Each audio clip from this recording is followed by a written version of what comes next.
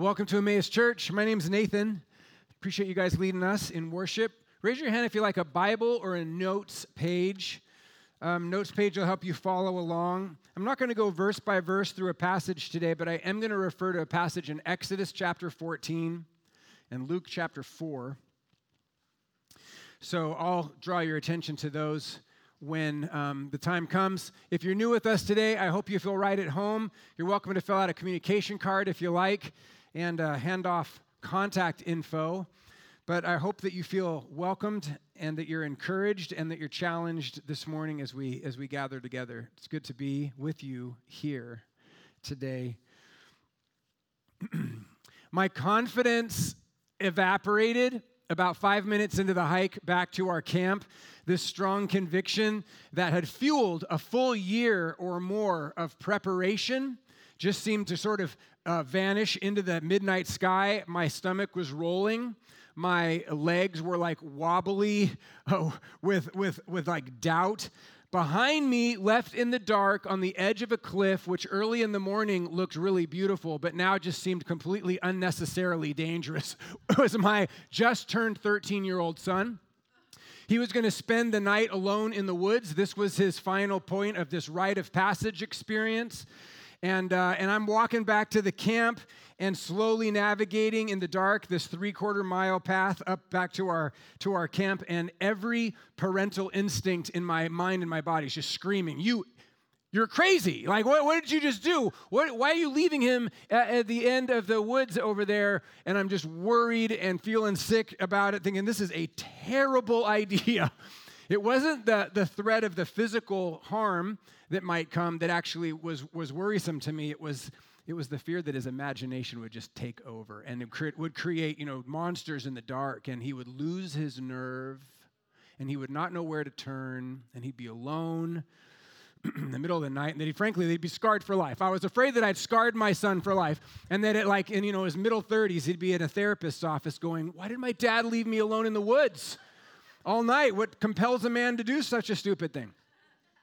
12 months earlier, I had written 10 men in our community letters, old-fashioned, and I thanked them for being men of integrity, and I admired their character, and I issued a unique invitation. And the invitation was born out of two needs. The first was the recognition on the part of my wife and myself that we needed help raising our kids, that there were certain things that our kids needed to learn that we weren't equipped to teach them. We needed help in this big journey called parenthood. And the second thing that motivated these letters that I wrote was the recognition that our kids needed help from people that weren't their parents, that our kids needed other adults' involvement in their life who agreed with or supported at least the values of their parents, but weren't their parents. You follow what I'm saying? And so I invited 10 men to join with me in an intentional year of mentoring my son between his 12th birthday and his 13th birthday. They would serve as guides. They would shape his character. They'd meet with him once or twice or 3 times through the year. They'd share their professions, their ideas. They'd take him on an adventure. They'd feed into him. They'd listen well. They'd offer insight to him. And he would, through this process, our plan was, have an intentional process of moving from boyhood into early manhood. The hope was that this rite of passage experience in the woods at the end of the year would help him not just define manhood, but would actually help usher my son into it. So I hardly slept the night of his solo. It was one of the worst nights of sleep I ever had. I kept dreaming that these horrific, crazy things were happening. A couple of times I considered just getting up and hiking out there in the dark and just putting some eyes on him and making sure he was still there. The minutes seemed to just crawl along really unhurried. And finally, the stars started to fade out of the sky. Men started to come out of their tents and out of their trucks. These are the 10 men that had mentored my son over the previous year. They had joined us in the woods for this weekend of camping. They had assembled to define manhood for my son and to witness this rite of passage as he stepped from boyhood into young manhood. And as we drank coffee and made breakfast together around the campfire, we kept looking up to this large outcropping of granite where we expected him to emerge, and then he did. Quiet and focused, and all the men stood up. They didn't clap. It was silent. It was interesting. It was silent because I've watched a lot of Westerns. I dug a line in the dirt, and he stood on one side of the line. The men stood on the other. And the night before, we had affirmed him and encouraged him, and now it was time to challenge him. And 3 of his mentors stood, and for about 25 minutes, they challenged him with 3 characteristics of manhood that we wanted to highlight, and we were inviting him to embrace personally. And he looked and he listened and he heard their words. And then finally he accepted their challenge and he crossed the line. And my son, the boy, stepped over this line and he joined us as men on the other side. And we embraced him and cheered him on. Now we clapped, Gwen. Now we clapped and we cheered him on as part of the community of men. What I want to talk about this morning is why it's so important to have other men there. Why was it not just Isaiah and myself? And my example will primarily be my experience with my son, though we did something similar with my daughter. This is not just for boys. Why was it important that we had others from our community and others from our family with us in the woods? The question I want to ask and invite you to consider together this morning is this: what role does the community play in the individual's long process of becoming the person they were created to be? What role does the community play in the individual's process of becoming? We're nearing the end of a back-to-school preaching series that I've been doing called They Were Devoted to Fellowship, which is a phrase out of Acts chapter 2. It's one of the distinctives of the early Christians. The early Christians were defined by the things to which they were devoted, and one of the things that they were devoted to was the fellowship. Today's sermon is about rites of passage and the role that the community plays in rites of passage. So here's what I want to try to do. I have a lot of content this morning, so I'm going to try to move quickly. I'll try to define rites of passage in a very simple way, and then I'll outline 3 big archetypal passages that we see in the Bible. And finally, we'll ask this question: what is the critical role that the community plays in the individual's process of moving from one season of life into another season of life? All right? So what is a rite of passage? Simply stated, it's the experience that moves a person from one stage of life to another stage of life. It's the experience. So there's the where you were stage, and there's the where you need to go stage. And the rite of passage is that sometimes awkward, sometimes painful, sometimes exciting, sometimes glorious, in-between stage. The fancy word that I learned a few years ago when we did a bunch of research on rites of passage for this in-between stage is liminal space. Have you heard that word? This is liminal space. It comes from the Latin meaning threshold or beginning. It helps me to think of it in terms of architecture to begin. The liminal space in a house is the hallway. If you want to move from the living room to your bedroom, you got to go through this passage. The whole reason for that passage is to get from one place to the next. That's the liminal space architecturally. In life, we're going through changes all the time. All kinds of different seasons, challenges, opportunities, things that are going away, things that are starting new. It seems like life is just a series of transitions from one kind of season into another. Sometimes we experience long seasons where not a lot changes, but it hasn't been that way recently, has it? It feels like it's just been a continual onslaught of changes. And so we're always navigating this. I got to leave the way it was. I've got to move to the way it is or will be. And this space in the middle is this liminal space. It's this in-between space. And friends, this space matters. This in-between space is critical. And this is why. Here's where we lose our way. It's in the in-between space when we're trying to navigate the difference, the change from the way it used to be to the way it now is. That's where we lose our way. It's not in the new seasons that we get lost. It's trying to navigate our way into those new seasons. That's where things are confusing. I don't feel like I'm grounded yet. I don't know how to live in this sort of world yet. It's in the in-between space that we find it difficult to navigate. It's that changing time between high school and college, right? That's a time when you see a lot of craziness happen. Or even more difficult time between college, now the script is done, and what's next? lot of bad decisions, a lot of confusion after college, before next.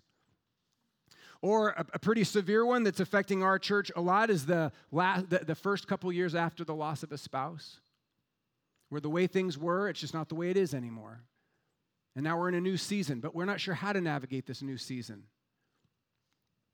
One season of life that feels familiar has ended. A new season has begun, but it feels so foreign. We don't know how to live there yet because we're in the in-between. And that's where people get lost, because you're in this passageway between the old and the new. It's a relatively short passage. Like if you tracked out your life, the passages in your life between seasons would take up a very small amount of space, but it's a critical space. It's a massively important space, because those between times are what move you out of one season and into another. That's the rite of passage. So I'm ultimately talking about the role that the community plays in individuals navigating rites of passage. But before we jump to that, let's back up a bit and let me give you some biblical framework for this concept. There are rites of passage all over the Bible. There's rites of passage all through your life. Some of them seem relatively small and insignificant, like, well, I was in 3rd grade, and now I'm going to go to 4th grade. Right? It's a very minimal, it's a pretty minor rite of passage. Some are really significant, like moving from being single to being married. It's a huge rite of passage. I think the awareness of some big biblical archetypal patterns for passage would be helpful for us, inspire us, give us a sense of an ability to sort of place ourselves, where am I in this journey? So they're all over the Bible. If you read the Bible with this as a lens, you just see them everywhere. But let me mention 3 really quickly. The main event of the Old Testament is the Exodus. The people of Israel are enslaved in Egypt for 400 years. Then through a series of plagues and debates, Moses says to the Pharaoh, the king of Egypt, God says, let my people go. Pharaoh says, not a chance.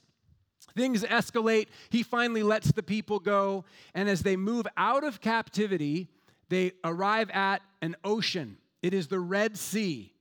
And the climax of the Exodus story is Moses stepping into the waters of the ocean, and the ocean parts, and the people of Israel walk through it. Now, when they're in the parted ocean, that's the liminal space. That's the in-between. Are they still slaves? No. Are they free? Not yet. They're in the in-between. They're in the crazy, glorious, unpredictable, never been here before, difficult to navigate in between. A big rite of passage in the life of Jesus is the 40 days of temptation. Jesus knows he's God early in his life. He knows God is his Father when he's 12 at the latest. He's clear on that. But most of his life, Jesus is living in obscurity. He's working as a carpenter. Only a few people even know about his mom's miraculous conception. Only a few people know who he is. But then at 30, he's baptized by his cousin John. He's lifted out of the waters of the Jordan by John. And a voice from heaven says, "This is my son. I love him. Listen to him." And everybody hears that voice. And then the Holy Spirit descends on Jesus like a dove, and everybody sees that. And then Jesus heads into the wilderness where he doesn't eat for 40 days, and he's tempted by the devil for 40 days. That's his rite of passage. And then it hits this like culminating climax when he comes out of the wilderness, and John writes in John 4:14, Jesus returned to Galilee in the power of the Spirit. And news about him spread through the whole countryside. Did you hear, I got the phone, that's hilarious. Did you hear about the carpenter's son? This is the news that he's come back in the power of the Spirit. I'm not sure what that looks like, but what happens next, like it punctuates this rite of passage for Jesus, is he goes to his hometown where he grew up, Nazareth. He goes into the little podunk synagogue in this little backwards town, and he takes the Isaiah scroll in worship, and he stands up, and he reads this: "The Spirit of the Lord is on me, because he has anointed me to preach good news to the poor. He has sent me to proclaim freedom for prisoners, recovery of sight for the blind, release the oppressed, and proclaim the year of the Lord's favor. And then he sits down. And Luke writes, the eyes of everyone in the synagogue were fastened on him. And then Jesus, who, remember, has been building cabinets for the last 20 years in a little shop, says, today this scripture is fulfilled in your hearing, which is like Bible language for game on, right? It is game on time. So he has moved out of his old season of his life, which is 30 years of obscurity, and he is now officially into the next season of his life, which is 3 years of public ministry. What's in between? Those 40 days of temptation. That's Jesus' rite of passage. That's where his resolve gets established and set and lived out and acted upon. I will live according to the Father's purpose for my life. That's his rite of passage. And then a final big archetypal rite of passage that exists in Scripture. It's probably the most profound. It is certainly the most mysterious. It's Holy Saturday. It's the day between Good Friday, when Jesus is crucified, and Easter Sunday, when Jesus is raised from the dead, where according to one little obscure verse in 1 Peter chapter 3, but then we can't ignore it because it's affirmed by all the historic creeds, Jesus descended to the dead. Between his physical death and his physical resurrection, on that Saturday, where everything goes dark, what's Jesus doing? He descends to the dead. He enters the ultimate in-between. He is in this liminal space. Is he dead? No. Is he resurrected? Not yet. He is in the ultimate in-between. He's proclaiming the gospel, Peter says, to those who disobeyed long ago. That old icon shows him grabbing Adam and grabbing Eve and saying, come on. It's powerful. Jesus' passage from the cross to the resurrection is like the ultimate passage of all time. It's not a night alone in the woods. It's not even walking through an ocean to freedom. This is the passage from life through death to resurrected life. So these defining passage stories, I think, are monumental. They're more monumental than anything I'm going to go through, probably anything you've gone through. But I want to hold them in our mind and in our heart because all of us are in seasons of transition. All of us have different changes that are taking place. And if we don't have a model, some sort of an archetype, some sort of a pattern to kind of root our understanding in, we fail to benefit from the wisdom of the Word, right? So let's hold these in our minds. They should inform our faith. They should inspire our faith as we navigate our own in-betweens, as we navigate the seasons from one to another part of life.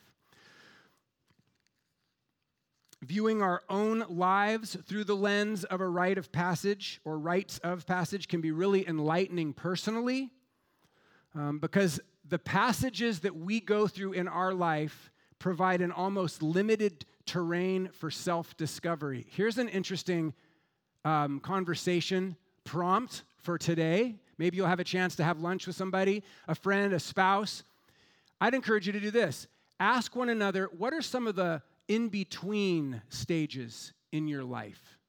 Tell me about some time when you moved from one season of your life to another season. And I want to hear about the in-between and what you discovered about yourself or how maybe you kind of lost your way. These in-between seasons, they reveal so much to us personally about how we have become who we are, why we battle with what we battle with, why we have a sense of confidence in areas where we have a sense of confidence. In addition to the personal, an awareness of key passages in life, specifically our children's lives, it's just critical for parents. Whether you have parents in your house still or you're parenting raised and grown up children. Parents, this is part of parenting. We need to be keenly aware of our children's passages from one season of life to another. Our kids' first few passage moments are times when we as parents, we either mark the way forward with clarity or we neglect our role and we leave our kids to kind of grope around by themselves in this adolescent confusion. It's tragic. It's always sad when parents neglect their responsibility. It's actually destructive when parents neglect their responsibility when our kids are between stages and have no way to navigate to the next stage unless somebody steps in and shows them the way. To this end, we're offering a class in a couple of weeks, a parenting workshop on rites of passage. Myself and Dustin Bridges, part of our church, a 3-part class, starting in about 10 days. Also, Angela Henning, one of the pastors here, and we wrote this little book about rites of passage a couple of years ago, which is the why and also the how to create or craft a rite of passage. And these are available in the bookstore today. And somebody this morning bought 25 of them so that we could give them away at this gathering. So if this would be helpful to you, they're in the bookstore. So I'd encourage you to take a look at those. So rites of passage hold huge potential for personal discovery. I hope you have a conversation at lunch. Secondly, rites of passage are these critical moments for parents.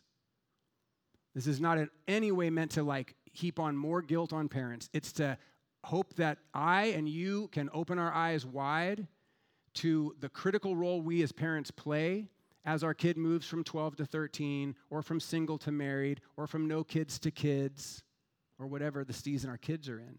And now to the core question of the morning: what role does the community play in a person's passage from an old season of life to a new season of life? In other words, what role does the church play in the lives of kids or in the lives of adults who are moving from one stage of life into a totally new stage of life?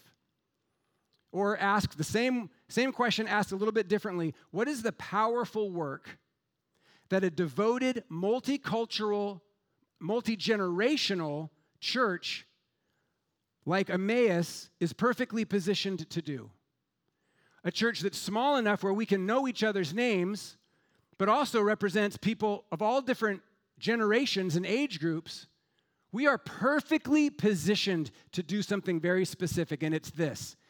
It's to provide clarity and encouragement, and here's the often missing part, validation to people who are moving from one stage of life into another stage of life.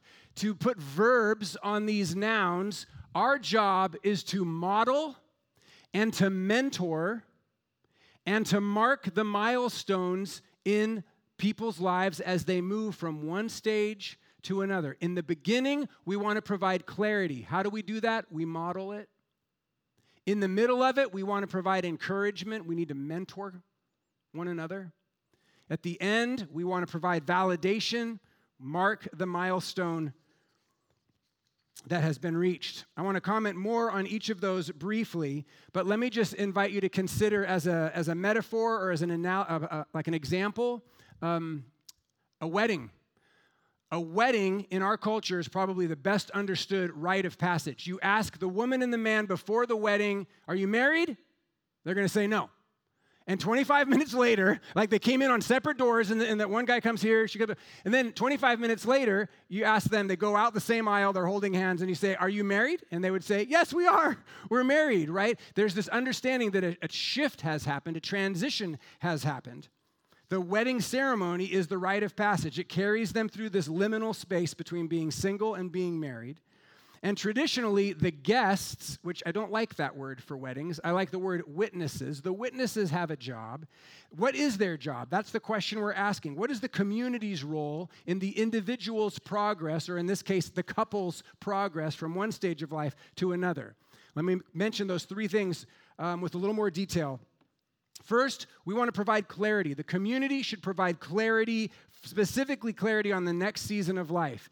It is the community's job to define and model the next season of life, the season into which the individual is moving. If you use the marriage example, it's the community's job to define marriage and then model marriage for the couple moving into. It's our job, in other words, to say, this is what marriage is, and this is what marriage looks like. For a young man's 13-year-old rite of passage, it's the community's job to say, this is what manhood is, and this is what living as a man looks like. For the 13-year-old young woman moving into young womanhood, it's the community's job to say, this is what womanhood is, and we'll show you how to live as a young woman.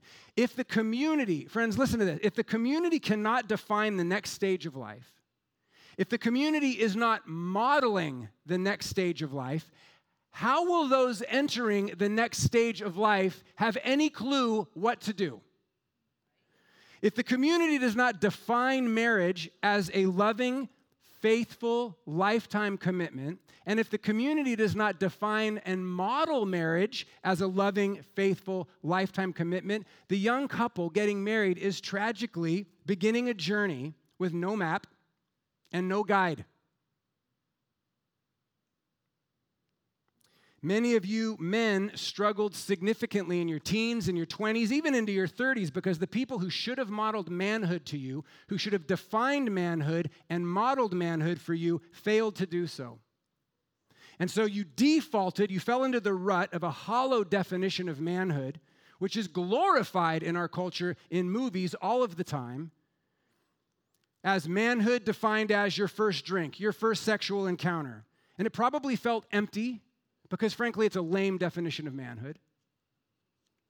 What you really needed, and young men still need it today, is a community of men who defined manhood and then actually were living it out. We're actually modeling it, inviting you into relationship with them so you could see it done.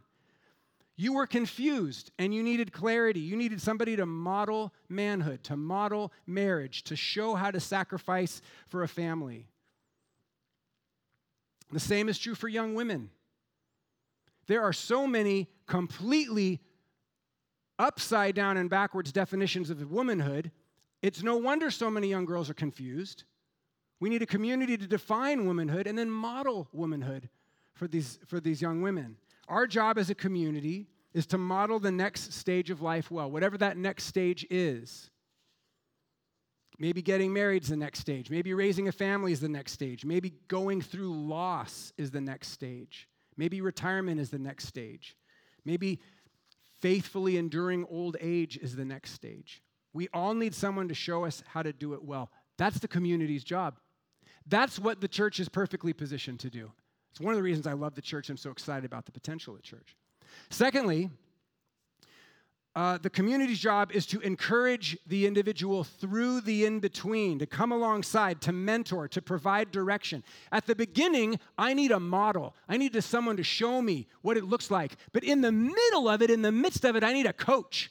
I need wrong step there, go this way. Oh, that didn't work. Do you see that? I'm still with you. I'm not leaving you. I'm your coach. I'm going to mentor you through this.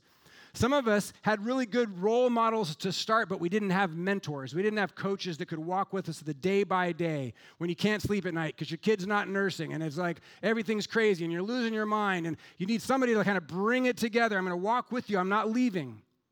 I'm going to mentor you through this, through getting married, through starting a business, through losing your parents.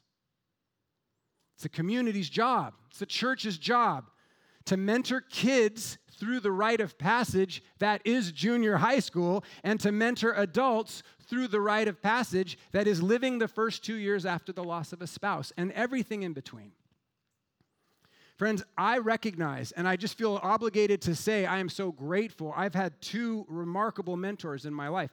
I can't imagine college, early marriage, losing a child, family battles with cancer, planting and leading a church without Dr. Lyle Dorsett and Father Thomas Brindley. I don't know how I would have been able to do any of this without their involvement in my life. I also recognize that many people have never had a mentor. And one of the sad tragedies that is a consequence of that is that few people feel equipped to mentor others. They feel like, I don't have what it takes to do this. And then the sad trend is perpetuated. I think we all should be seeking mentorship from somebody. And I think we should all be available and willing to mentor somebody else. It's just a lifestyle of discipleship that we see demonstrated throughout Scripture. A few years ago, some of the staff, we were working on this together, and we came up with some myths about mentoring, some things that really, these are like things we hear people saying that keep them from entering into mentoring relationships. Let me pound through these quickly. These are myths. These are not true. For instance, mentors have it all figured out.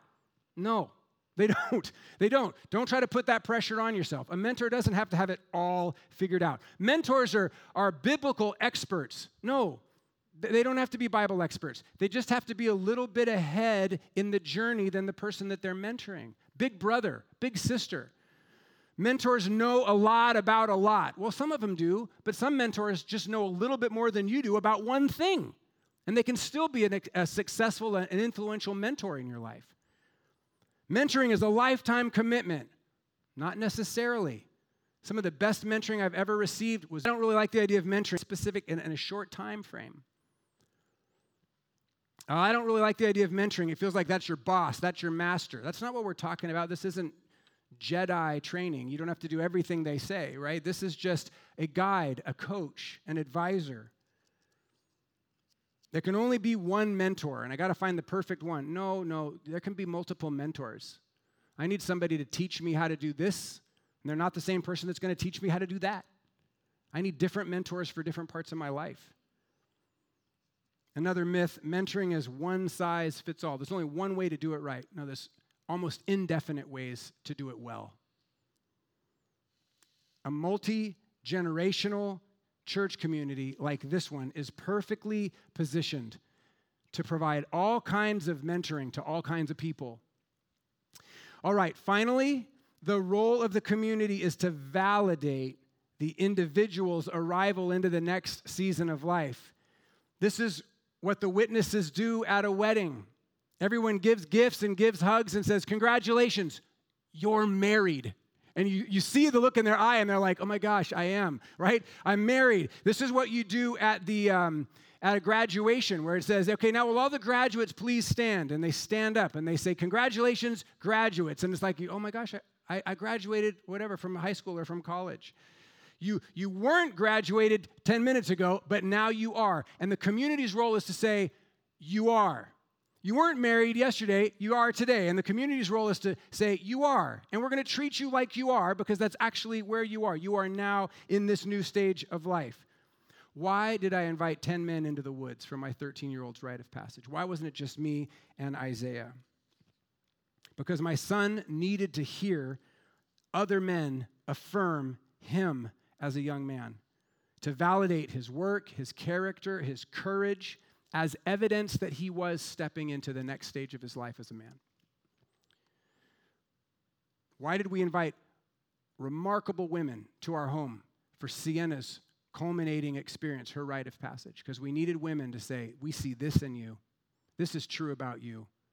They stamped words in jewelry that she wore for years. In fact, she still wears one of them. Brave. Somebody said, you're brave. She still wears that. That's why we needed others. People who believe things about our kids that aren't us as parents, who validate who they are. After my son's rite of passage, he was invited by one of his mentors to serve on the setup and tear down team. We used to meet in a school. We have to set up chairs and tear down everything every week. And after his rite of passage, 13 years old, one of his mentors said, I want you to serve with me on our setup and teardown team. And the reason that was so powerful, friends, is because he worked alongside other men who treated him like he belonged there, right? Who said, let's lift this. You can do it. I believe you can. You're part of this team. You're a man like us. That's what was so powerful about that, right? He needed others to validate who he was. We all need this kind of validation. All of us do. I don't think you ever outgrow this. The power of somebody in your community saying, you are a strong mom. Right? You are a good husband. You are a brave kid. Right? You keep sacrificing. We see that. You have a good, well-focused commitment to your family. The community's role is to mark the milestone. It's to affirm the growth, the critical progress that's happened. Let me just end with this. Remember that Exodus story? So interesting, so interesting. The Israelites struggle to believe who they are, the whole history of their story. But they are known around the world through history as those who were slaves and were delivered through a parted ocean by their God. And there's story after story of other nations, they don't even worship Yahweh, coming up to the people of Israel and going, you're the ones that were saved out of slavery. You're the ones that came through the ocean. You're the ones whose God saves slaves and brings them into freedom. And the Israelites go, that's right. You're right. That's who we are. We used to be slaves, but we're not slaves anymore. Thanks for reminding us we needed that. We all need that. We all need a community to come around us, to model and to mentor us, and then to say, you're here. We validate where you've come from and where you are now. We see progress. We see change. We see perseverance and courage in you. We need that because we look in the mirror and we're like, I'm an absolute mess. We need the church to come around us and go, we believe in you. We're here with you. This is why this is so important to me. This is why the church can't be an anonymous community, why we must be engaged with one another and our children. Amen. Amen. Let's pray together.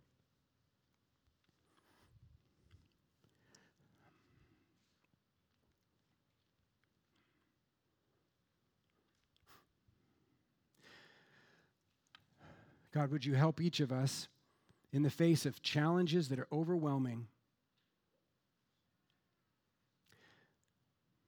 to step through these in-between seasons, to navigate this liminal space where everything seems dark and confusing. It's like we're in the middle of the ocean.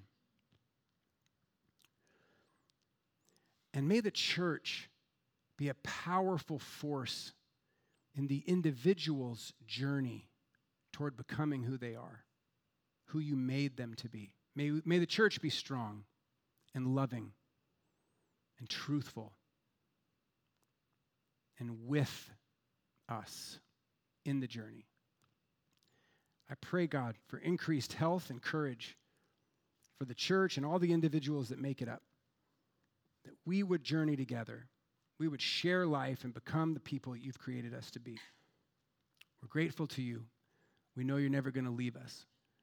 And we trust that you're going to provide directly and through the church for us every step of the way. In Jesus' name, amen. Amen. Amen.